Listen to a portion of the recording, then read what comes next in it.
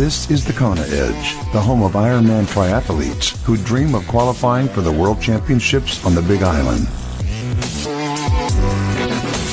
Welcome back to this edition of the Kona Edge. We're going to be chatting some cycling on today's podcast, and again, chatting a little bit of the mental aspect to it, and just really fighting the demons of not wanting to ride for various reasons. One of them being safety and losing a friend in a horrific crash. So make sure you stay tuned for today's episode. I think it's one I think all of us at some stage in our triathlon career can resonate with. So that's today's podcast with Megan Fulnow.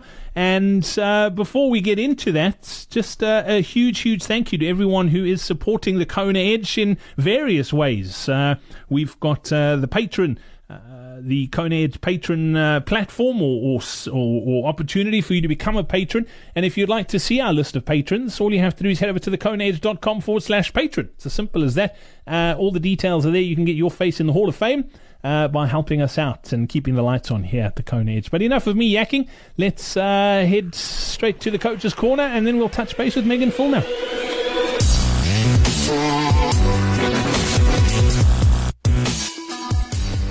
It's time for today's Coach's Corner. If you're an athlete looking for a coach, it doesn't matter where you are in the world, we've got access to some of the best triathlon and Ironman coaches around. If you'd like to find out more, hook up with one of our coaches, whether you need help with a swim, bike, run, or nutrition, all you have to do is head over to thekonaedge.com/coaching. You can get all the details there, check out all the coaches that we've got access to. And don't forget too, if you are a coach and you would like to get access to the podcast and get a bit of a plug on the podcast, all you have to do is head over to that same URL, okay? It's thekonaedge.com/coaching. Scroll down to the bottom of the page and you can get all the details there. So that's thekonaedge.com/coaching.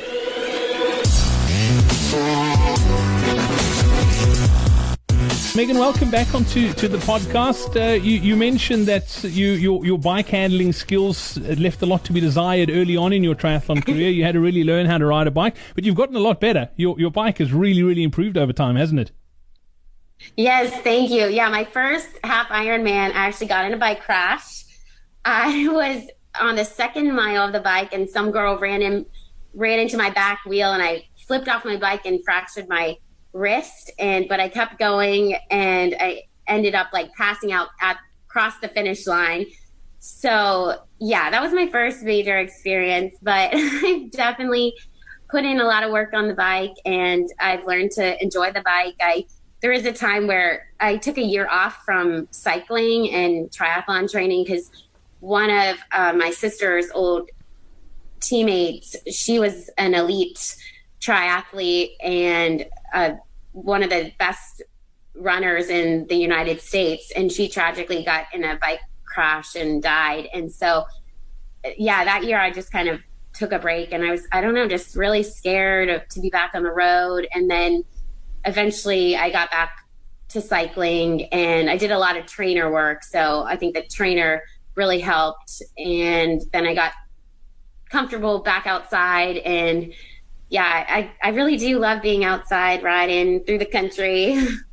North Carolina is a great place to ride bike. I mean, there's some beautiful landscapes. You've got some decent mountains too to get some good hill work in.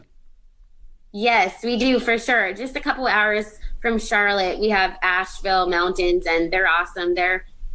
I like to do a couple of those trips for sure in a build up to an Ironman, because I think those strength rides are awesome. And then one of my teammates lives in Georgia, and there's the 6 gaps there that are really tough, challenging, and so that's fun to go for sure. You mentioned in our first chat that if you go back and start your triathlon career again, you would have got yourself a power meter a lot sooner. Are you pretty scientific with your sort of training when it comes to analyzing the numbers and what you should and shouldn't be doing on the bike? Well, not really, actually. I kind of a balance. I like to go by RPE and feel, but I also like to have the power meter to have those specific watts, but I'm not a slave to it. I mean, even in my last Ironman, I know this is crazy, but my power was 20 watts higher than what I was supposed to be riding. And instead of stressing out about it, and I know I wasn't over biking, I felt fine. And I was like, oh, hopefully I'll be able to run off this, but it was fine. So I'm not a slave to it for sure, but it's just a helpful tool. And I use it simply as a tool, just another way to kind of gauge how you're doing out there for sure. So talk to me about the mental side. We spoke a lot about the mental side in our first chat, but you talk about taking time away from the bike just because of outside circumstances. You mentioned about falling and fracturing something and then riding through that pain. How do you lift yourself up from a setback like that, from a crash, or where something happens to someone you know and you then nervous to get back on the bike? It's difficult. And again, it's that the whole mental side of things. Yeah. So that 1 year after my sister's teammate died, I was like, is this sport even worth it? Like, is it worth your life? And I was just kind of over stressing and all that. And I think I just kind of transformed my mindset and was like, it is such a gift to be able to do what we do and to ride outside. And so I kind of transformed my mindset and saw it as such a beautiful gift to be able to do that. And so, yeah, that's what I've actually done. And that's how I got back on the bike. And I know that riding a bike is a lot just like life. You're going to go through the valleys and you're going to go through the mountaintops. And so, yeah, I just love it because it really does parallel to life. And, you got to keep grinding it out and pushing through. And then you'll have moments that it's just pure bliss and you got to embrace those moments. And then there are moments where it's just like, is this mountain ever going to end? And you just have to, just stay relentlessly positive and push through. And yeah, it's good to have the camaraderie out there, and that helps you get through and just enjoy, the journey. Yeah, and I think that's an important point to make, because we're all in the same boat. I don't think it matters where you live in the world. There are dangers about riding a bike on the roads wherever you are. But the truth of the matter is you can be sitting on your sofa watching the television and the roof on your house could cave in and kill you. So you've got to put things in perspective and balance the risks. I mean, don't be stupid about where you ride your bike, but also you can't live your life with the fear of what if. You've got to get out there and experience things. That's so true. And I think that's what really helped change, because I was living in fear instead of living in fear. I mean, that's not the way to live. And so I transformed that. And like you said, you just have to enjoy what you're doing and not be afraid that something bad is going to happen. And I mean, even today I was out running and I did a couple pickups, and this guy who was limping, he was probably 80 years old, walking his dog. And he was like, I wish I could do what you do. And that just made me think, like, it really is a gift to be able to swim and bike and run. And so we can't take it for granted, but you don't want to live in fear of the what ifs and everything. Yeah, absolutely. Favorite bike workouts? What do you absolutely love? Or should I say, what do you hate to love on the bike? Good question.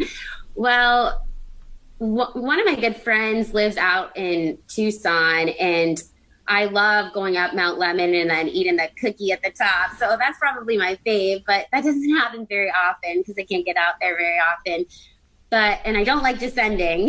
So it's fun if we have someone that can drive us down. But I would say on a day-to-day basis, when I'm working hard and training for a big race, workouts that I like to do are those VO2 max workouts where you're just really crushing it for a short amount of time, and then you have kind of a good solid recovery. And so I'll just grind it out, be sweating profusely on my trainer, and then I'm like such a dork. I'll read a book for those like 3 minutes to recover, and I just kind of get out of the mindset of what I'm doing, and then I'm like, oh, time to go again, and then I push. So I like those workouts. Awesome. Well, I look forward to chatting about your run next time out. Megan, thank you so much for your time on the Kona Edge today. Much appreciated. Thank you. That's it for today's episode. Before I leave, a quick iTunes review. From KM Kruns in the United States, saying, love all the Ironman talk. I'm a 15-time Ironman finisher and I'm still learning new things. I think that's one thing I love about the sport as well, is it doesn't matter how long you've been around it, there's always something to learn and always an area to improve on. And that's why I love putting these podcasts together. Hopefully you get a little nugget out of each little one that you can apply to your training, and hopefully it'll make you a better athlete in the long run. So that's my goal, and thank you for being part of it and helping me spread the message. Helping as many athletes as we do around the globe. So until next time, from myself, Brad Brown, it's cheers. We hope you enjoyed this episode of the Kona Edge. Don't forget to connect with us on social media. Simply search for the Kona Edge.